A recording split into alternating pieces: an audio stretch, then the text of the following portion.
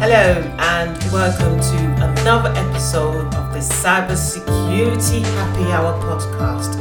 I am your host, Christy Ogberry, and the topic for today's podcast is protecting your mobile devices and having more privacy. Now, I'm going to mention one of our affiliate links on supporting you in protecting your privacy. So get NordVPN. And if you use the coupon code INTEXCYBER, you would get 70% off a 3-year plan plus 1 month free. So I repeat, NordVPN, and use the coupon code INTEXCYBER. You can get 70% off a 3-year plan plus 1 month free. And that's going to support you in protecting your privacy of your mobile phones.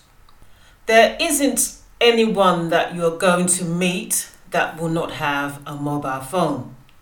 We use our mobile phones for a variety of things these days. This includes banking, diary management, reading our emails, using various applications, social media, just to list a few. And also, as well as our mobile device and mobile phones, you have personal information of pictures on these information. So really, we're talking about some of the risk here, and really I'm going to be talking about how to protect your information on your mobile phones. The majority of the phones that we have are typically smartphones, so it could be iPhone or Android phones.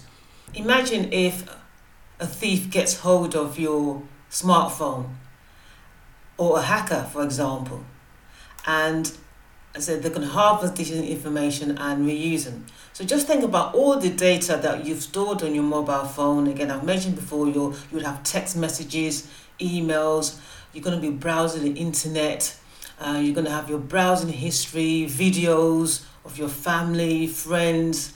None of this, you don't want these information to fall into the wrong hands.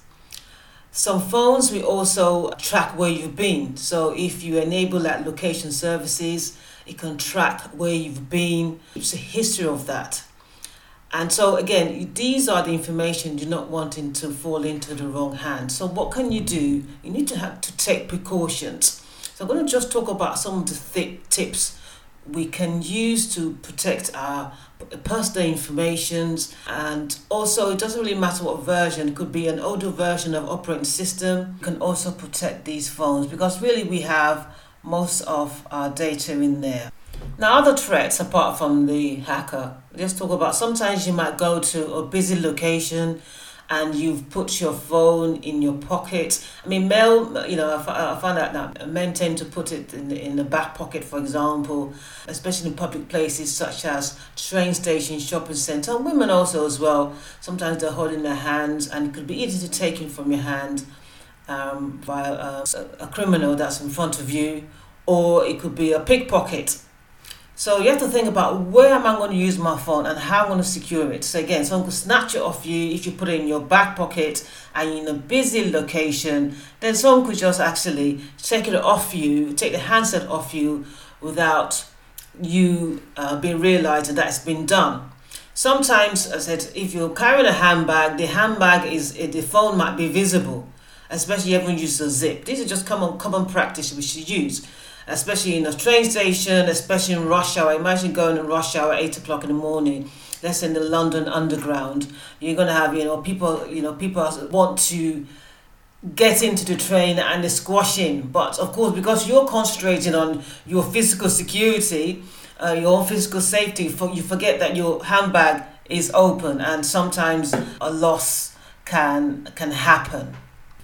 So what can you do to protect your phone? Let's say it did get stolen. So the first thing you're concerned, you should have a screen lock.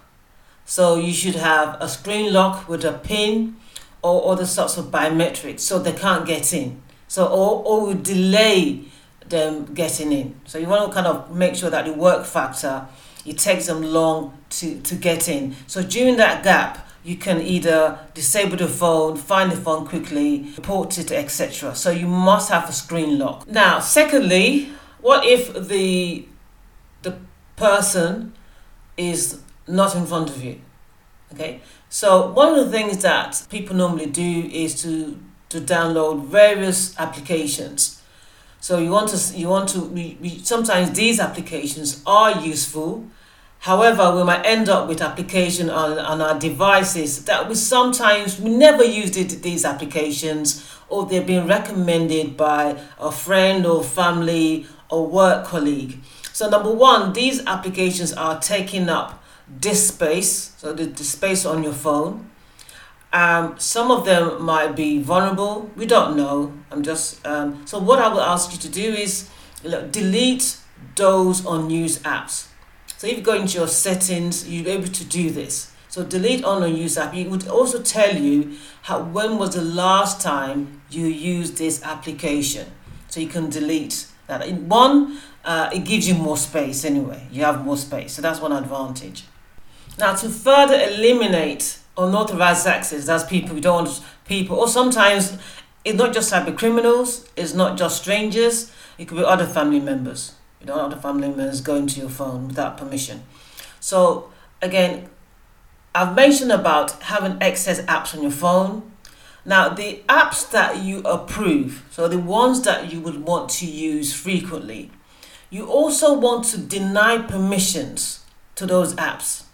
For example, you only want them to access possibly if your location needs to be on. Sometimes then you want those apps to be enabled to access the locations when you're using it. So you need to again look at those controls and say, okay, then when can this app becomes live? When I'm using it. But if I'm not using it, I don't want you to track me. Because apart from tracking, it is using your battery life. Other things you can do as well, you can end excess cloud syncing, because sometimes the application syncs to the server on the cloud. So you want to really stop that from happening. Again, so your battery resources, the incoming communication from your phone to the cloud, you want to really prevent that. You want to be fully in control. You want to know what's happening on your phone at all times. You don't want the apps working in the background without your knowledge. Now, what can you do? What else can you do? Let's see. You can install some sort of security applications on your phone. Of course, please vet them first before you download security applications. You can also block ads. You don't want any ads on your phone. Some of those ad banners may carry malware. You don't want some of them to track you, because they can track where you are, track your location. Imagine, you could be anywhere, listen to this podcast, and somebody will know where you are. You don't want that, do you? You don't want someone tracking through your phone. I mean, we're being tracked already, but this is deliberate. So you need to keep an eye on this. You need to take ownership and manage this yourself. The accountability lies with you, because you gave those apps access. And sometimes when you download this app, they do inform you, they're going to monitor you. But you want to have some kind of control over this. Still mentioning applications. Now, it depends on the device. If you're using iPhone or if you're using an Android, you should download your apps from a safe source. Now, why am I saying this? Because some applications are malicious. Some apps are malicious. They're there to track you, and they're going to collect your data. And then they're going to use this data. We don't really know what they're going to use the data for. We have heard so many exposés in the media, but it can be used. And we can't guarantee that your personal identifiable information, i.e. your name and address, something that's uniquely linked to you, will be published. You don't know this. Okay? So that's why you need to have these controls on your phone. You need to know what these apps are doing at all times, and have some kind of security applications to warn you, to alert you at all times as well. Now, I've mentioned that you should have a screen lock. Okay, that's good. Now, what about notifications? Sometimes you may need to enable notifications for various reasons.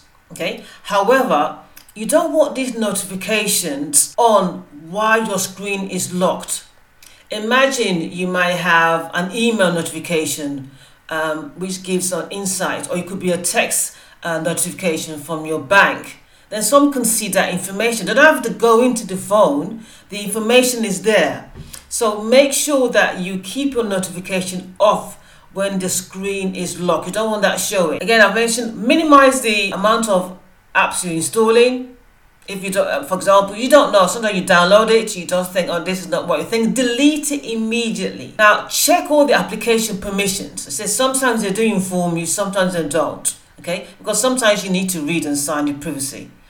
Sometimes, most people don't because they don't want to excite you to download this application. So yeah, don't worry about it. You just click yes, I approve. But you don't know what what part of your privacy, your information you are handing over to a stranger. Now, use a good VPN service. I've mentioned at the start of this podcast that there are many VPN out there, but one I particularly recommend is the NordVPN. As I said, you can get 3 years off.